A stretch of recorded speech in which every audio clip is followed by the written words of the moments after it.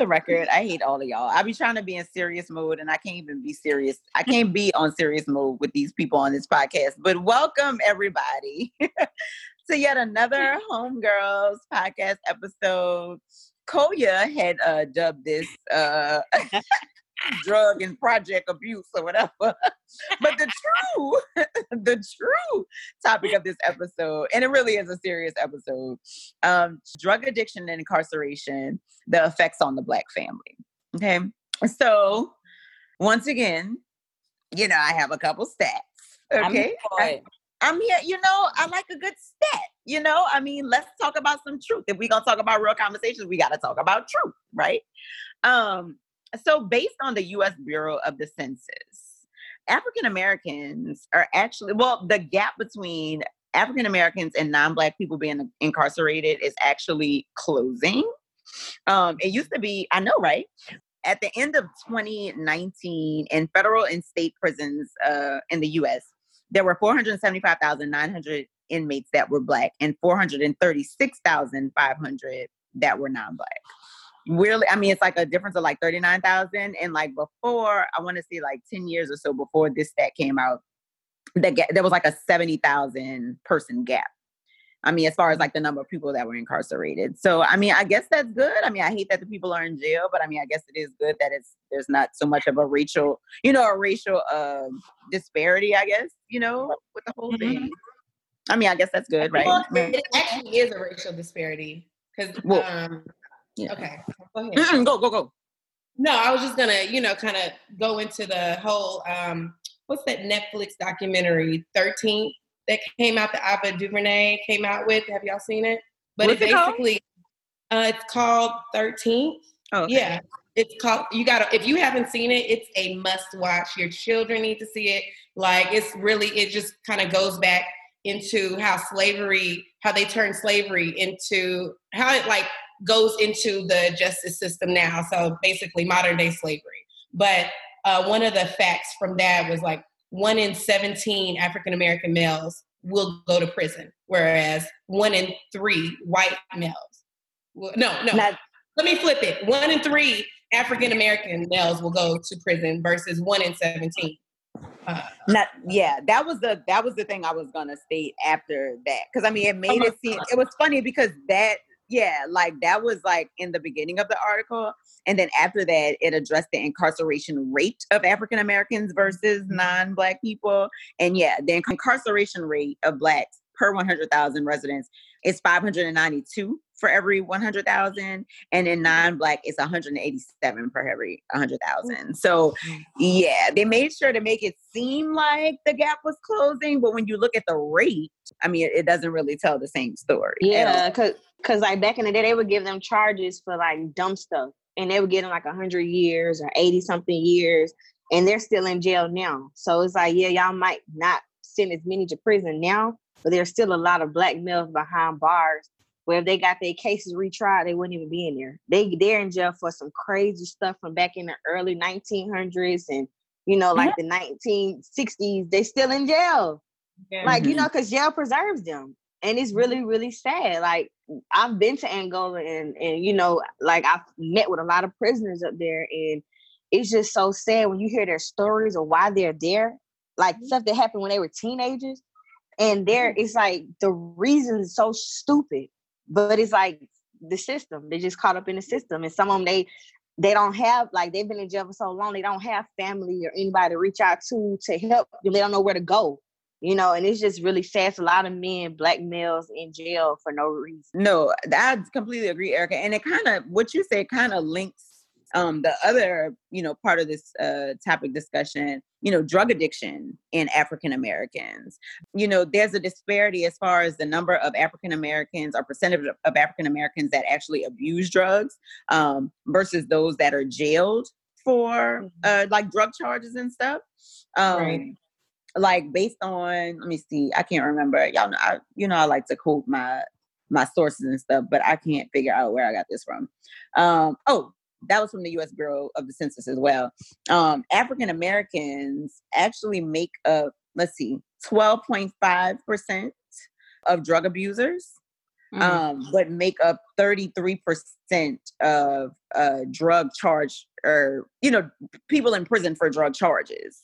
Yeah. So which is insane. I mean, it's like Nixon. It's with that Nixon era. He started the whole war on drugs issue, and then when you move forward into, I want to say maybe it was Reagan or somebody in the 80s when it was the crack versus cocaine epidemic. So many they made the crack charges way more like of an issue than people that had cocaine charges, where we all know crack was deemed like it was a black drug, and it was a cheap form of cocaine. So how come if this derivative of cocaine or something that's cheaper it's pretty much the same thing? It's just a matter of how it's cooked. I don't know much about crack nor cocaine. However, I look at them all the same. You know what I'm saying? So it's like, why are these people that are with these cocaine charges not being charged with on the same level as the people with the crack charges? It was all basically because it's a black drug, such same as marijuana. So yeah. And then like heroin, apparently, that's something that's like used in the black community too. But people that use heroin are more likely to be charged, or African American. But look at the focus on the opioid crisis. Right. Black people aren't given a whole, crisis. A sad story. It's not a sad story around that, but when you have the meth addicts and these cocaine people that they can be a cocaine addicts and hold jobs because cocaine is out of their system in 3 days, yet we get tested for marijuana that stays in our system. Black people smoke weed. It is what it is. Everybody smoke weed. Smoke weed. I was about to say everybody be high, sis. But at the end of the day, they know that cocaine is a wealthier drug. It's a drug that wealthy people use. So we're not gonna make that one as big of a deal as we're gonna make the weed charge. That's so interesting that you say that, Sade, because I worked for a very large healthcare organization here, and I'll never forget, like, two of the very well-known doctors at that institute were known to be functioning coke addicts. And apparently it was something that people knew within the organization. Nobody had a problem with it because their OR rates were phenomenal, and they didn't make mistakes, and they worked better on coke. And also with regard to the opioid crisis, my fiance works at the same healthcare organization. He was at a leadership conference where they talked about the opioid crisis in such like a compassionate way. They were like, look at the people who are dealing with this. It's people in your family who look like you. And he was like, they don't look like me because I'm Black. He was like, I don't know a lot of Black people addicted to narcotics like that. He was like, I do have some other people who don't look like me that I'm cool with, who I know will pay top dollar for a half if you have it. He's like, that's crazy to me. He was like, because, they want you to be empathetic. They want you to be sympathetic. But then, oh my God, did you see that he got caught with 2 pounds of weed with the intent to distribute? Sis, he was going to distribute to his friends. Okay. It was a right. And probably go and put it in his house.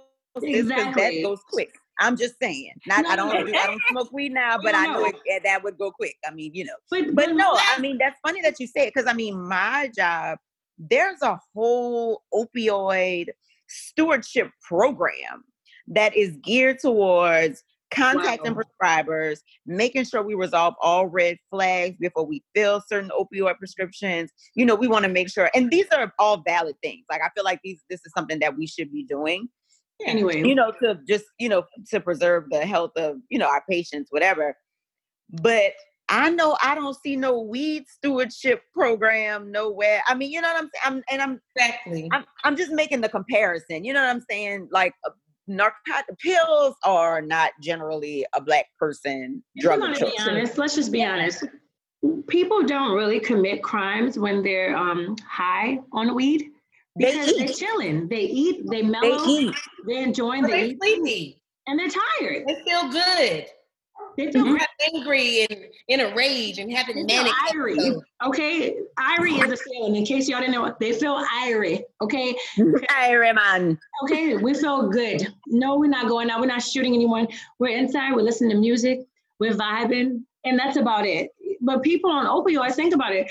they're getting opioids off the street, laced with fentanyl, giving it to their friends. Next thing you know, parents are trying to figure out how their teenage, child and their best friend are dead from coming from a party overnight. Oh, we found that they had taken, 2 Percocets that were laced with fentanyl. Okay, well, why are you looking for this anyway? So, and then there's a sympathy like, oh, all they had to do was come talk to us. What about the Black kids who are just trying to smoke a doobie, excuse me, and just chill, and then they're in jail for possession? You know what I mean? So, yeah, it's a flawed system as a whole. I mean, we could go on and on about this like for 10 more episodes, but sticking to the premise here. But it's just frustrating because, as people of color and Black people, and we see that now today, what's going on with everything. I mean, whatever we do is heightened to the 100%. So definitely. Yeah. And I mean, just going into that, I mean, have any of y'all been like personally affected, with like drug abuse, with incarceration, with any of that? I mean, look, I'm gonna just be completely honest. I used to be high. Okay.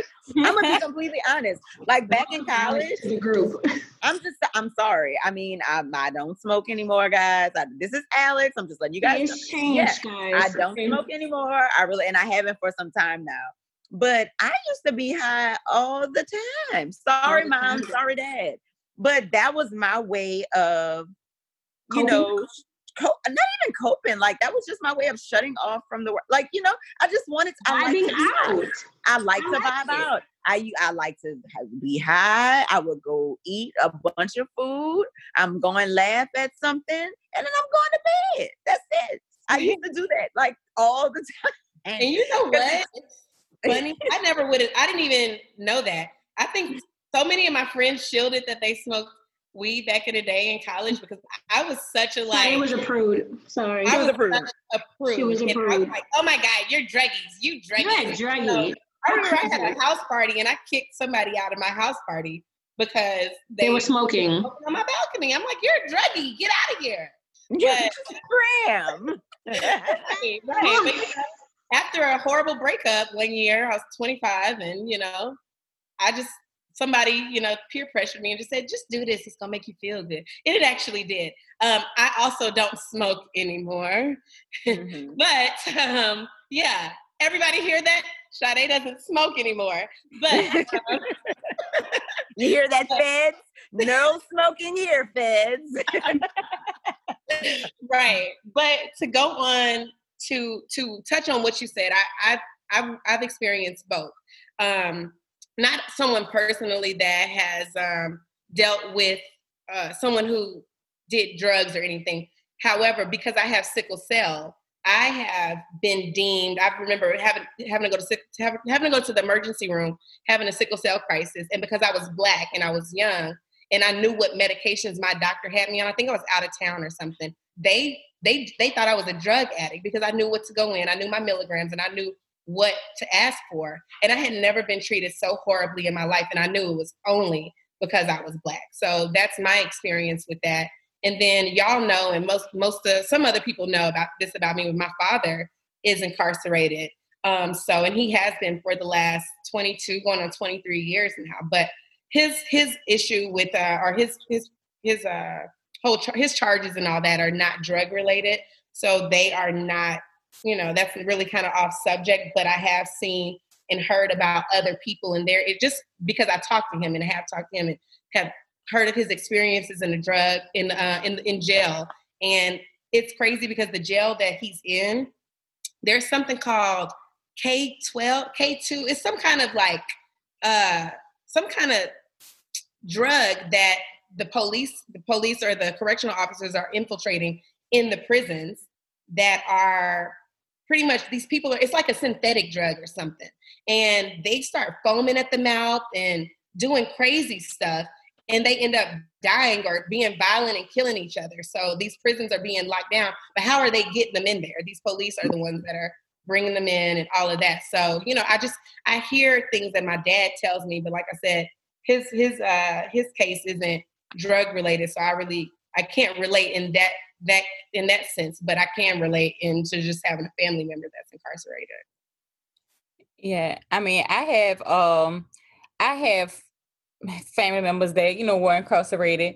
I had a cousin that, you know, did a bid, but I mean, we took care of him while he was there, and you know, his charges wasn't drug related. He wasn't, and it wasn't a murder related, or rapist, or nothing crazy like that. Okay, but we, you know, when he came home, we took care of him. He actually came and lived with us when lived at my mom's house. When he came home, my mom got him a job, and he actually still has that job right now, that moved up into management and, you know, all of that. So I'm proud of him, and he living his best life. Okay. And I also had an uncle that was, a drug addict who also lived with us. My mama, look, if you on bad times, honey, go live with my mama. She take anybody. Okay. Everybody live there. Okay. Let me find out Grandma Troy is doing the rehab on the people better than the jail. This lady here. So I had an uncle that lived with us who was, you know, addicted to drugs, and hands down, that's like one of my favorite uncles. So it was so hard to see him, because I would come home from like school and see him like being controlled by the drugs, like, you know, ducking off. I don't know if y'all know what that term is, but he would be on the sofa, like ducking off, and, you know, going through all of these different phases. And I knew when he was withdrawing, because he'll have an upset stomach, or, you know, have diarrhea, or be throwing up and stuff like that. So it was like I seen that kind of firsthand, and it put my mind at like, oh my God, like what is wrong with him? But he was also like, he never like stole nothing from me. Like, you know how they have those habits where they steal to like get what they want to go buy the drugs. Like I never had, you know, no issue with him with that. I remember when I started college, I was telling him that I was like, Lord, I need a computer. And y'all, I know y'all remember that PJs that was on Magazine Street where we all used to study at. Girl, oh, yes. Where we all lived, yes. Yeah, where we all live. Girl, one day I was up in there, and girl, he comes up in there. He's so loud, and he like swings the PJs door open, because he know where I'm at. He know where I'm studying. He swings the PJs door open. He like, Cole. And girl, I look up, and all the people in PJs know us because we there all the time. So I look up, I'm like, what are you doing here? Y'all, he came and slammed this Toshiba computer down on the table in the box. Was like, you needed a computer for your school? Here go your computer. So girl, I'm looking at him or whatever. So I'm like, okay, thank you. I'm like, can you like go home now or whatever? Because like he was like making the scene. Like he didn't really care, because he just was so excited that he got this computer for me or whatever. So like, and I'm just sitting there like, you know, sir, like, go ahead. So look, when he left, I called my mom. I'm like, Ma, you know he came here and bust through the PJs, door, scream my name so loud, slammed the whole computer on the table. Everybody in the coffee shop looking at us. She said, where your computer? I said, girl, it's plugged up. I'm waiting to charge it right now, baby. I'm using this computer. Thank you. You know, so he always looked out for me. Like, even when I was like a little girl, always, you know, looked out for me, was always one of my favorite uncles. So it was just hard to see, like, and don't when he was younger, like, he was the man. You know what I'm saying? Yes. Like, he was popping. Shout out to my uncle. Like, he was popping. You know what I'm saying? Shout out to my uncle and my cousin who I'm talking about on this thing. I don't want to put y'all out there because I know how y'all feel about that, but y'all know who I'm talking about. But I'm like, but he was the man back then, okay? All the women wanted him. He was just badlies, every pair of badlies, every polo jacket, every medallion, like finger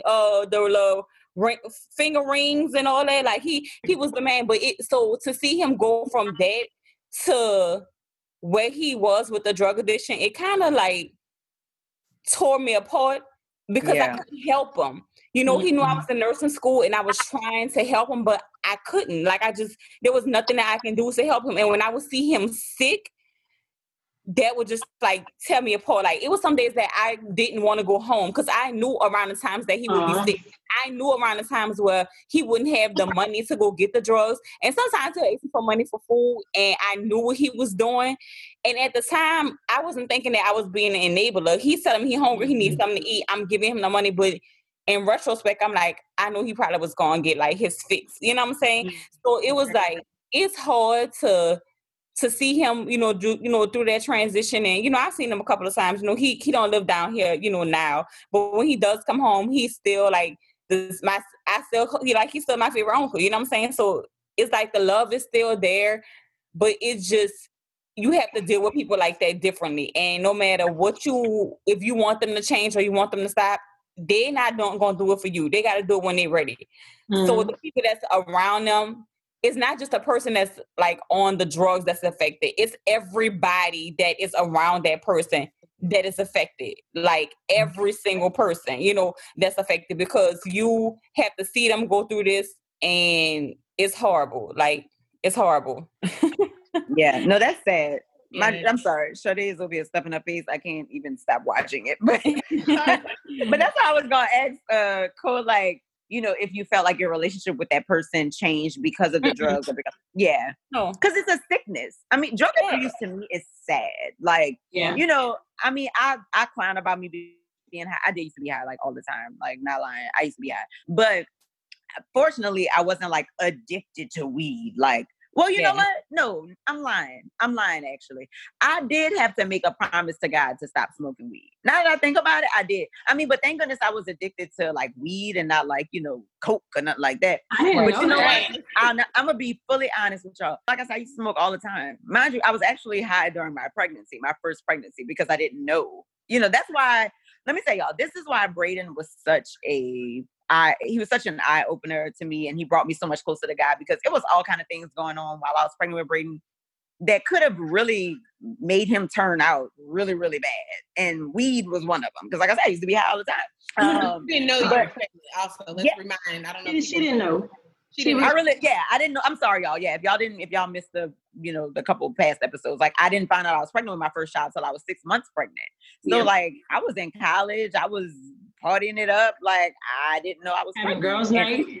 Girls' night. I mean, turned. And I don't know if y'all ever partied with me, but I be turned. So it's not like I'm sipping a glass of wine. No, I be turned. Like, hopefully I'm not outside peeing somewhere. But anyway, but no, honestly, now that I think about it, it was right around the time when I was studying for my board exams for school.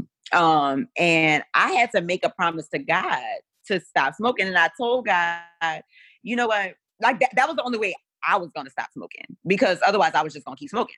But I told God, if he got me through my boards, I wasn't touching weed.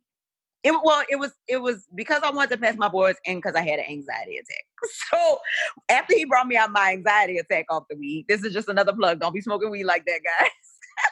Because I thought I was going to die off of it. I had a full-blown anxiety. What'd you say? Nothing. I just said don't need an edible either, but go ahead.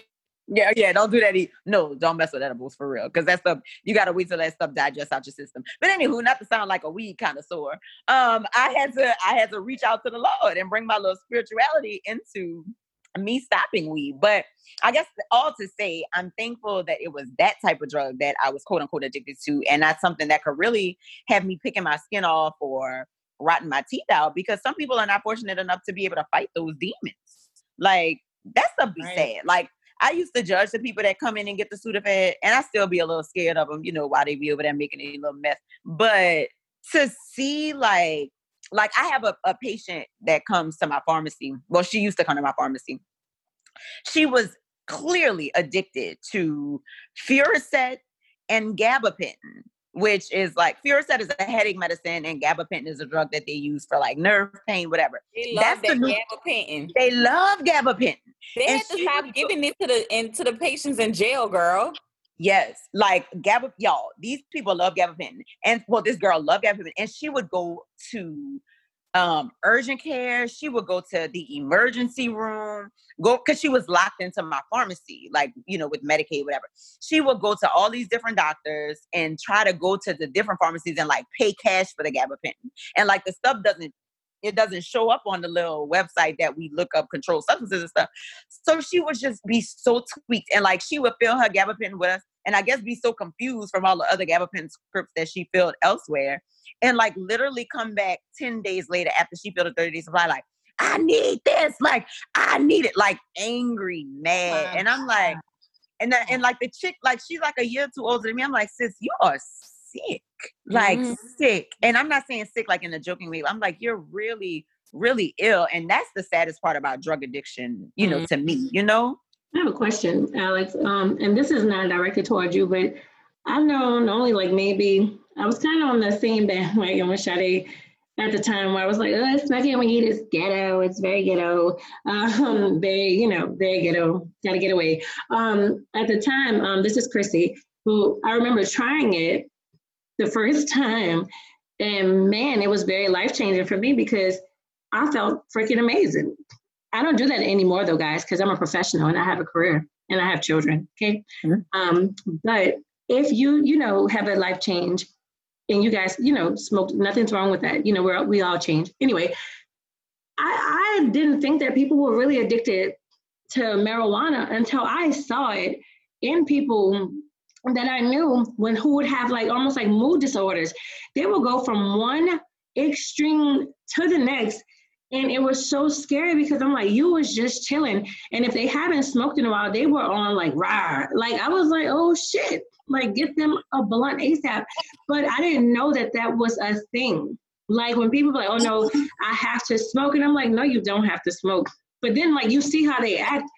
I'm complete 180. And I'm like, we was just patty caking and now you about to hurt me. What's good? But yeah. Am I the only one who didn't know that was a real thing? I mean, I know after so long, if it's in your system, your body starts to crave it. Same thing kind of like with nicotine, when people just quit smoking in cold turkey and they get sick from it. I've heard people have died from that because their body couldn't handle the lack thereof of the nicotine. But I was like, I didn't know marijuana had the same tendencies. And I know it's with the THC attaching and binding to certain receptors, but that shit just blew me. Yeah. I mean, I wasn't on that tip. I'm not lying. I wasn't on that tip. I just really like to do it and I couldn't stop doing it. I really like to do it, but I wasn't flashing out. But I have seen people that I'm close to spaz out. Yes, out. So, I mean, not to put all our business out, just saying, but I mean, this is drug addiction is real and not even drug addiction, but drug use is real. Yeah. It is real and it affects it affects people, but I mean, I guess kind of going back to the incarceration too, Shadi, and I'll direct this to you.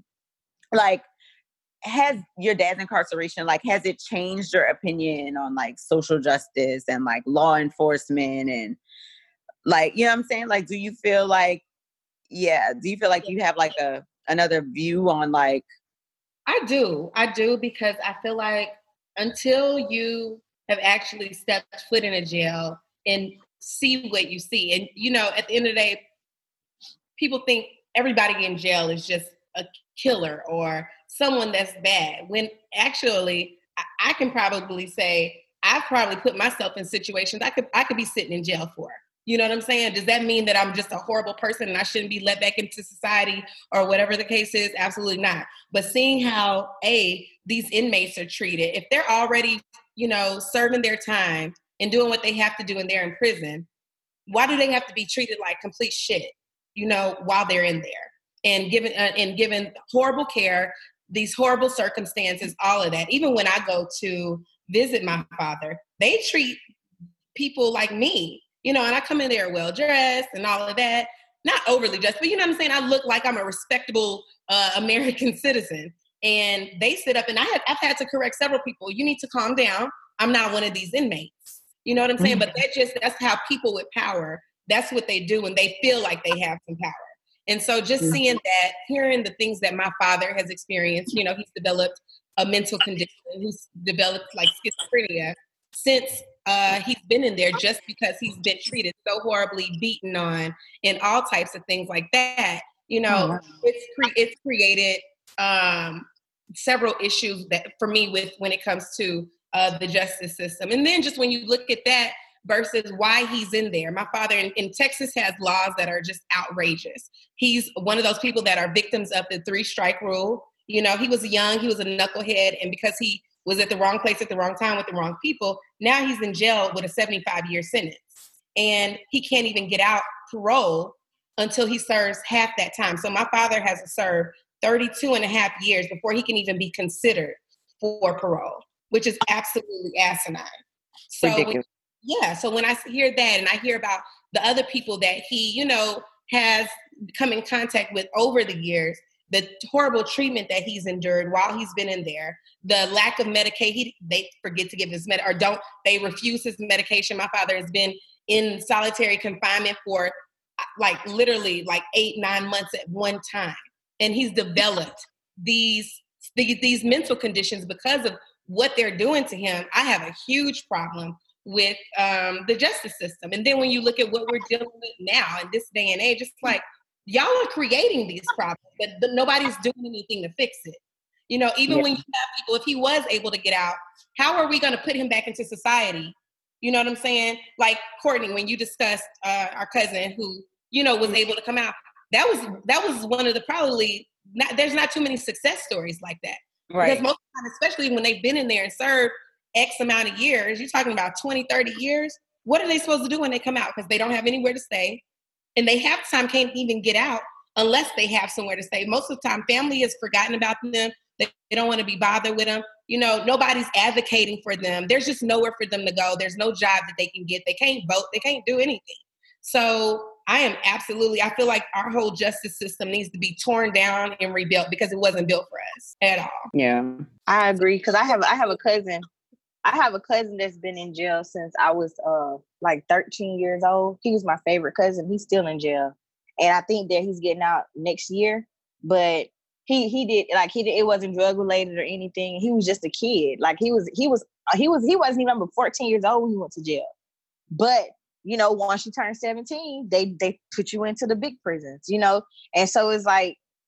He's in jail. Like I said, he got locked up when we were kids. You know, we weren't even teenagers yet, and he's still in jail. And when he comes out, you know, I can only pray that everything, you know, will be okay. Because like Sade said, sometimes when you're in there for so long, you become institutionalized. And I've seen people, they'll come out after like 20, 30 years, and they'll do stuff to go back in because that's their comfort zone. And like Sade said, sometimes they don't have family that's out here, so they come out here, they're by themselves. And the way the system's set up, like sometimes like they have to do a program, they can do a trade while they're in jail, you know, and they might get a job. But like I'm glad Atlanta mayor, she has like a lot of programs for like felons, like convicted felons or whatever to get jobs.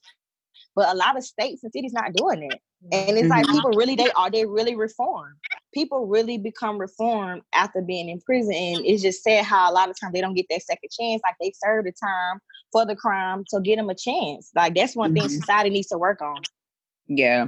I mean, definitely. And then like the job opportunities aren't there. The labels stick with them.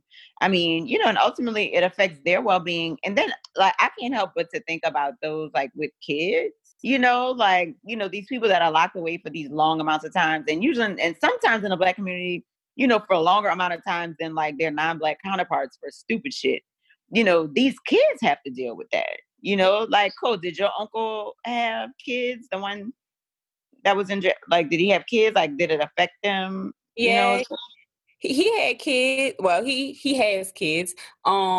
He has 2 daughters and a son, and then he also from a previous marriage had, you know, 2 bonus, you know, sons or your stepkids or however you want to use the term, and they were severely, you know, affected by him, you know, with the drug abuse. I can say, like, when he came to live with us, my mom reached out to, you know, their mothers and was like, he's here if y'all want to like bring the children to see him or something like that. But it's like, even though my mom was trying to reach out and make that connection so he could have that connection with his kids, it's like, if he ain't ready, then you're not doing, you know, you can't do that. And then I put up the argument. I'm like, do you really want to bring his kids around him in this state? You know, it's almost like he just should kind of stay away until he can get himself together, because I don't know if that would damage them more with him just being away or with him trying to be around and they actively see him, you know,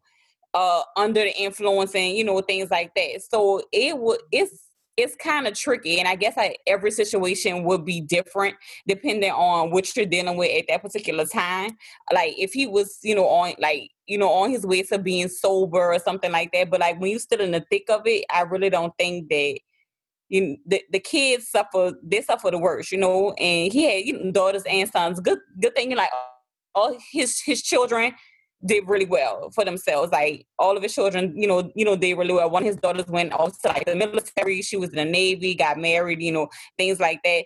And his son is like a personal trainer, does fitness, and so they came out okay, thanks to like the other support systems they had around them, and their moms, and because he really took a turn for the worse, and it was a long period of time, especially like in that time when his son was like growing up and being a teenager, where he needed his dad the most. It was like, I mean, his daughters too. So it's just it was a sticky situation. Like I say, it's a sensitive subject, and it's different from person to person. Because I mean, my best friend went through the same thing, with her daddy being, addicted to drugs. And, I remember when her daddy died, she called me and she was like, Courtney, he died or whatever. Me and her was talking. I was asking, are you okay?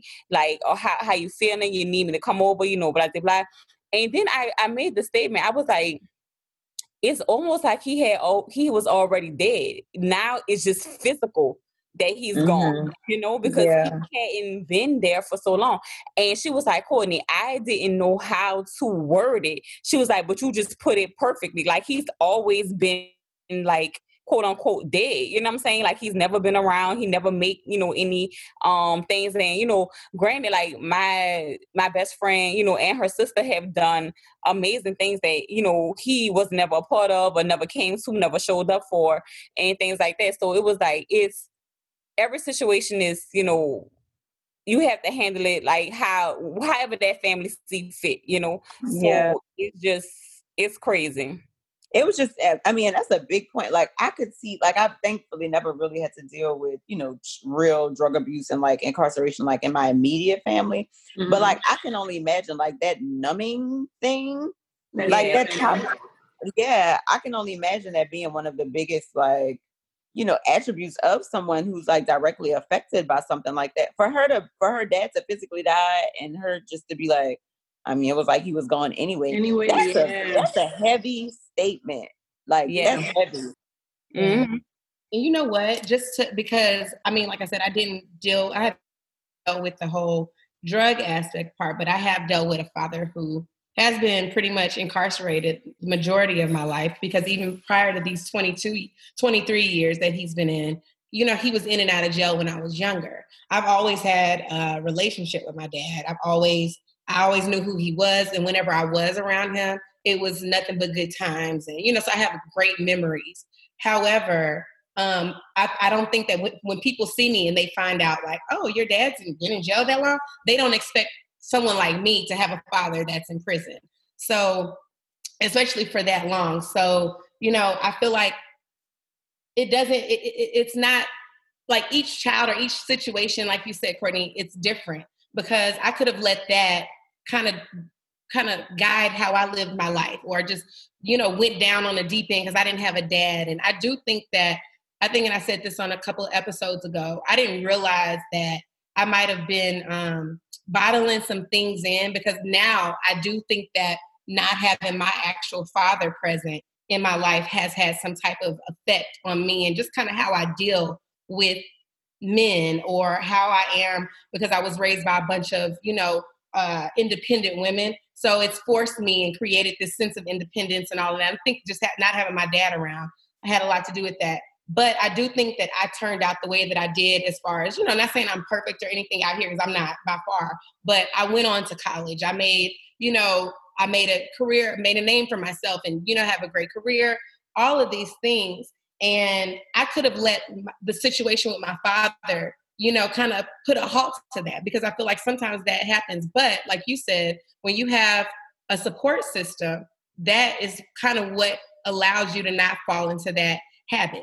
I had a grandmother, a couple of grandmas, you know what I'm saying? Aunties, my mom, everybody it was like the whole it takes a village situation. So I never was one of those people. I didn't grow up with a harsh life. I pretty much got what I wanted. I was in all kinds of activities, and I never skipped a beat. So I never essentially felt like I was missing out on having my father there. But I do feel like now, as an adult, as a woman, that I'm realizing some of the negative things that I've done because I've held things in or whatnot. But I think I say all that to say is like, you can't let your situation determine your future. Just because you come from or have dealt with, you know, someone that has drug addictions or, you know, an absentee parent that's incarcerated or whatever, you know, use that as your motivation instead of like just pining on it and making that an excuse of how you have to live your life. So. Question, Shadi, and I'm gonna ask you this because you have the perspective on both of these. So, because your father was incarcerated, you know, most of your life, and your mom, do you feel like your mom had to or compensate for you because your dad wasn't there? And the second question is, with your younger siblings that your mom was with a partner with actually raising, you know, those kids, did you see a difference in the way she parented, like you versus, you know, her by herself with your dad gone versus the kids with, I mean, her with the father present? Do you think it was did you see her as, did she mother different for y'all? Okay, so to answer the first question, I definitely think that my mom overcompensated. And that's because like I'm the oldest of 5 and my mom was young when she had me. So she had me. And then one of my brothers, who's a couple of years younger than me, we both have separate fathers. And then the 3 younger siblings, they're all by my stepfather. Okay, so my brother that's right up under me, his father was present. So I'm the only one out of 5 children whose father wasn't present and whose father is, you know, in this type of situation, you know? So my mom definitely did whatever, gave me whatever. And then my grandmother and my aunts and whoever else in my family did jump in. It was like an all hands on deck type of situation. And that's why I never was affected by my father not being there. Because I'm like, well, I'm getting everything. You know, when you're a kid, you don't really think about things like that. So it didn't bother me. I never had a moment. I don't ever recall having a moment as a child or teenager, even early college, where I was like, dang, my dad ain't around to see this, not even graduations or anything. I don't ever remember being affected. But I think, like I said, and I think a couple of episodes ago, I didn't realize that I was dealing with something until my ex-boyfriend went on this like Twitter rant and was like, don't date daddyless daughters. And I was like, dang, daddyless daughter, you know? And that just started making me think like, dang, am I do I have toxic behaviors? Am I, you know, exhibiting some type of characteristics that are making people think that I have an issue with men or whatever. So that's when I kind of started doing some introspection and I started feeling a way. But so that's to answer that question. Yeah, it was an all hands on deck situation. So, but I definitely do think that my mom parented my younger siblings different because she did have somebody there. So she was older. She was in her 30s when she had my younger set of siblings. So when you're 18 and you're going through college and you're raising children by yourself, you know, you allow certain things and there's a lot of freedoms there, which also my stepdad, which is Courtney's brother, my stepdad, he's not that much. He's only 9 years older than me. So even when he came into the picture, you know, I think that I do know that he didn't really agree with some of the things that my mom allowed me to do. But my mom had her own reason for doing the things that she wanted me not to follow in the same path. So she made sure that she wasn't going to be super strict or things like that. So when you have a partner now and they've seen how you've raised, even though I came out and I did what I was supposed to do, went to college, A, B, and C, you know, whatever. I did all of that stuff. He didn't agree with what the certain things that my mom allowed me to have, like boyfriends and coming over the house and, you know, just no curfew and things like that.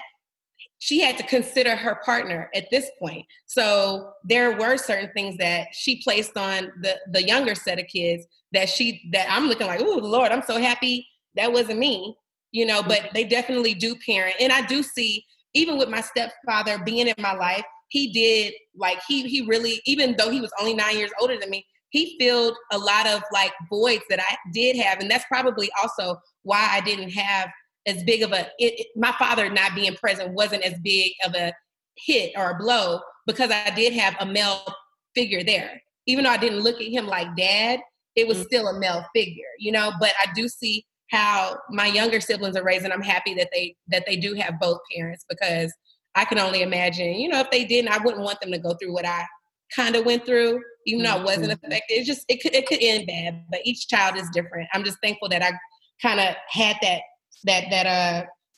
support system, because I could have ended out totally different, you know?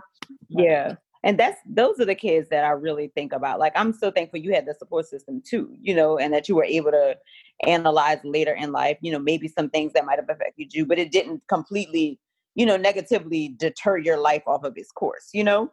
But I guess I have a soft spot for those kids that may not have that support system. Mm-hmm. You know, they're with that single mom, you know, their dad may be incarcerated, and the drugs, the mom may be on drugs, or both parents are on drugs, or both parents are incarcerated, and they're in the foster homes. And, you know, it sucks because those types of children, they have to rely more on our government, you know, which is not set up for them, you know, and those are the kids that I just really think about when, you know, the government is cutting funding for mental health, and the prison system is inundated with Black men and women, you know, who shouldn't be there, and the system is set up for them to fail when they get out.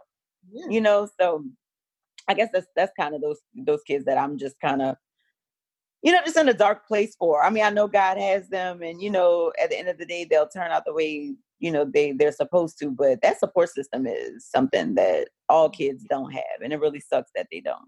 You know, it makes a huge difference. And what you said it was major. Like the whole, like the justice system, how it's set up for us to fail. So once you enter that system, you're not, the inmate isn't the only person that's affected. His children are affected, how their futures, you know, what their futures are, what their destiny, like all of that is altered because, you know, now that kid is only relying on one parent, and that parent may not have the money or whatever, you know, end up in welfare housing and all of these things that contribute to the success of this child. So it really is unfortunate and sad. Yeah. I'm sorry, Chrissy. No, I was just saying, it just made me think, Alex, when you said, like, you just think about the kids. I remember growing up, one of my neighbors, one of her kids was on drugs heavily. And of course she took the you know, her grandchild, she took her, but I remember, I think I had to be maybe like 14 or 15, and I didn't see her. And she was like, I'm tired, I'm getting older. She was like, I don't have it. She was like, they found her a family. And I was just kind of like, wait. You're going to let her go live with this other family? She was like, it's frustrating because, you know, the mom was in jail, her son was in jail. And it was kind of like a back and forth situation where one would get out and then go back. And she had the grandchild. And I never forget, she was just like, I don't have it to give anymore. And it was one of those situations where, you know how you grow up and you remember somebody and you're like, damn, I always wonder what happened to them, and like, are they okay? I mean, she's a very pretty girl, and you can tell like she'd been exposed to stuff because she was almost, we were very young, but she was hypersexualized as a young girl. And I was just like, oh my gosh, like, you know, but you knew growing up, well, being older and an older adult, you know now those tendencies are because something happened to her. You know, and I just remember, like, you know, we will always wonder why the conversation would go there. And I'm like, is she watching pay-per-view, like Showtime? What's going on? Because I'm like, BET Uncut, what's going on? Seriously, we would always kind of like have, like, she would always try to bring the conversation there. And we were still playing with like Aladdin and Jasmine dolls. You know, we were like, And she's like, I don't want to play with dolls, I want to do this. And we would be like, But seriously, like, you know, and this is not a funny thing, but again, like I said, I just remember like that one summer, like I was looking forward to, like, you know, we were older, talking, playing with her. And her grandmother was like, I couldn't do it anymore. She was like, I'm physically tired. She was like, they're in and out of jail. And she was like, I don't have it to keep up with her. And she was like, she's going down the same path.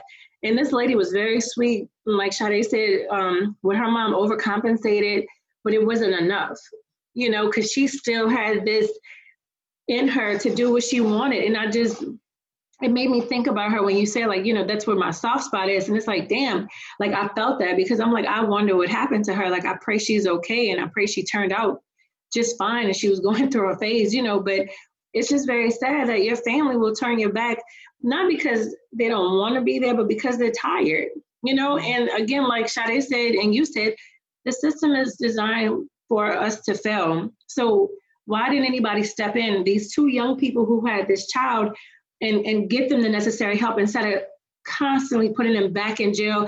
And it wasn't even like serious stuff. Like, it really wasn't.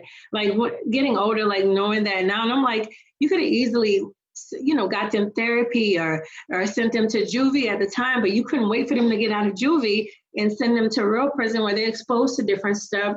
And now, like Sade said, you have mental illness on the table, things like that. It's just, I don't know. It just, and about her. I'm sorry. Yeah. Well, I misspoke earlier because, I just was looking over my notes, but it was the NAACP that has made that statistic about, or stated that statistic about the Black people, like being 12% of like the drug abusers and 30 something percent of the, but another thing that they were talking about was that Black people are actually more likely to seek help, like for drug addiction, but are less likely to have positive outcomes.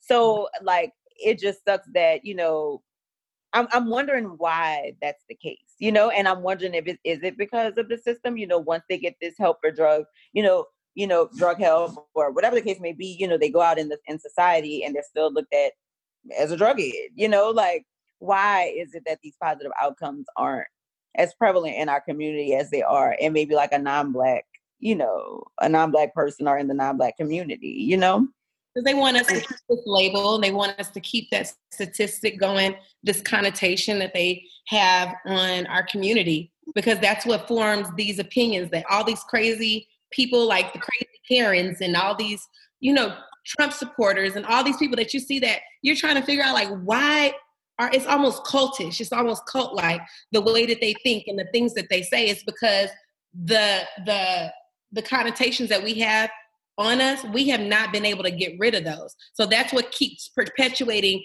these people to think these asinine, like this crazy off the wall. Some of the stuff I hear people say, and I hate to point it out and make it seem like it's a color thing, but it is. Some of the stuff that I hear white people say about Black people, it absolutely makes no sense. And I personally, as a Black woman, don't know anybody that is like these people that they're talking about. Not personally. Maybe you've seen things on, what's that Instagram page where they be recording people fighting and all of that? Maybe on page World Star. I don't know these people personally, but I'm like, okay, they got some crazy Black folks out there, but they got some crazy everythings out there. Why are we the only ones that get these labels attached to us for so long? So that's just kind of why. That's kind of why I think that we get treated different when it comes to getting help, because they don't think that we deserve it, or they don't think that we're capable of, actually coming out and doing right. They want to keep us in that kind of negative mindset. So that's just kind of like my take on it. Yeah. And that's why it's just so important to really just, focus on mental health. Like, incarceration isn't necessarily so much about mental health, but drug abuse is. I mean, to me, they're directly linked, and it does suck that the system and the, our judicial system and all that is basically set up for these people to not, have prominent places in society. And, I guess it just, the whole, there's really no conclusion to this topic. No, it's really just analyzing how much it does suck that these two factors influence our communities so heavily. And a lot of our families are not able to shake back from it. Just like Chrissy touched on, sometimes it's genetic almost, Yeah. a hypersexualized, like a hypersexualized little girl because she's seen nothing but drug abuse or pimped out to get drugs, you just never know what these people are subject to. And, it's almost like a never ending cycle almost for those that are affected. Yeah. And the sad part is that it was planted in our neighborhoods. It's like we didn't ask for none of this. Drugs are planted in Black neighborhoods years ago.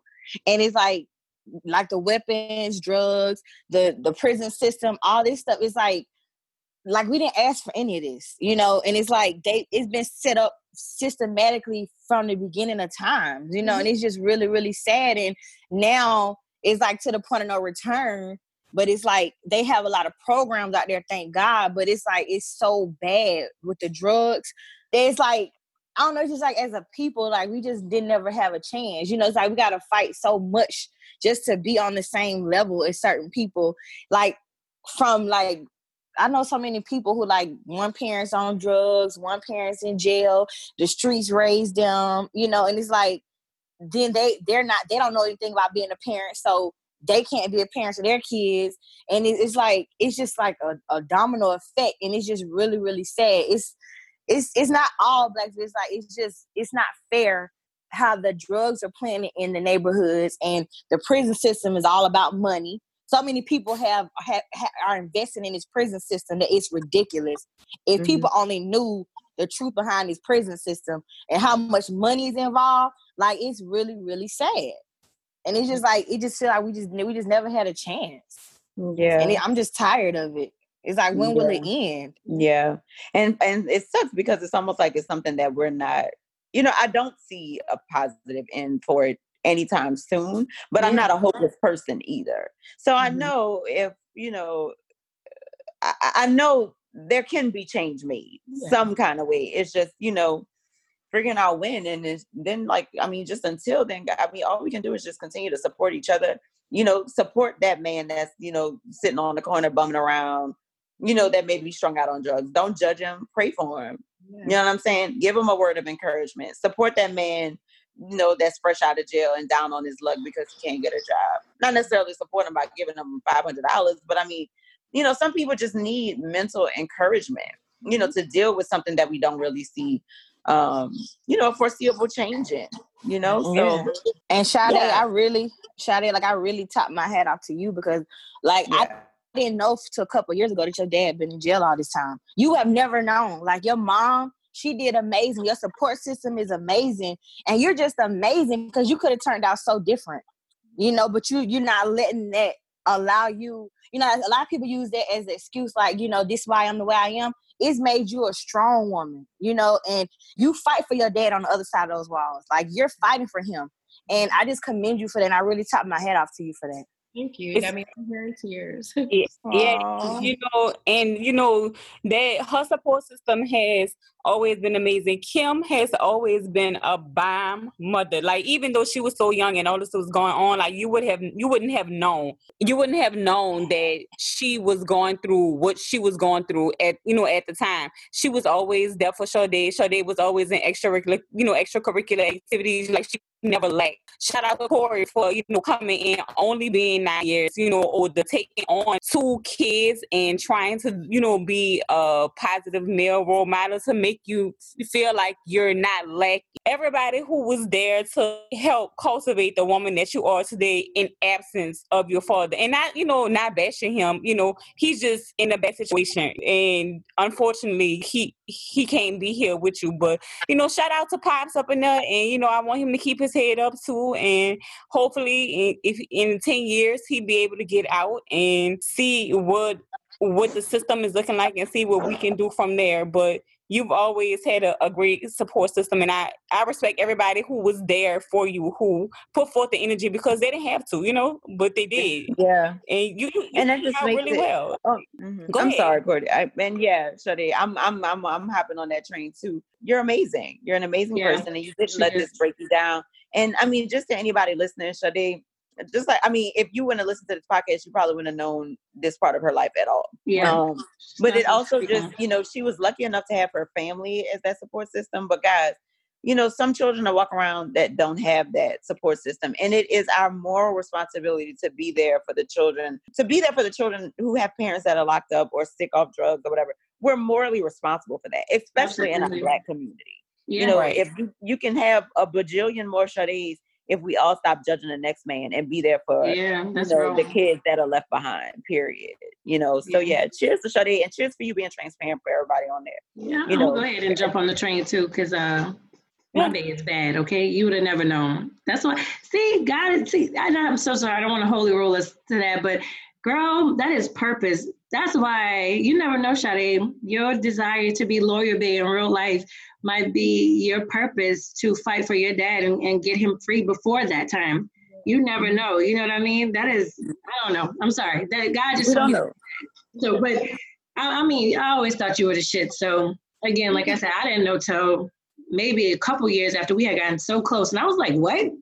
Because that's not what you show. You know what I'm saying? Like, you're so strong and, you handle your business. And been shouting out Kim since I found out how young your mom was when she had you, and just the first conversation that she and I had, like, she just really put something in me as a younger mom, and I thank her for that. And I told you that. I was like, she just let me know there's nothing that I couldn't do.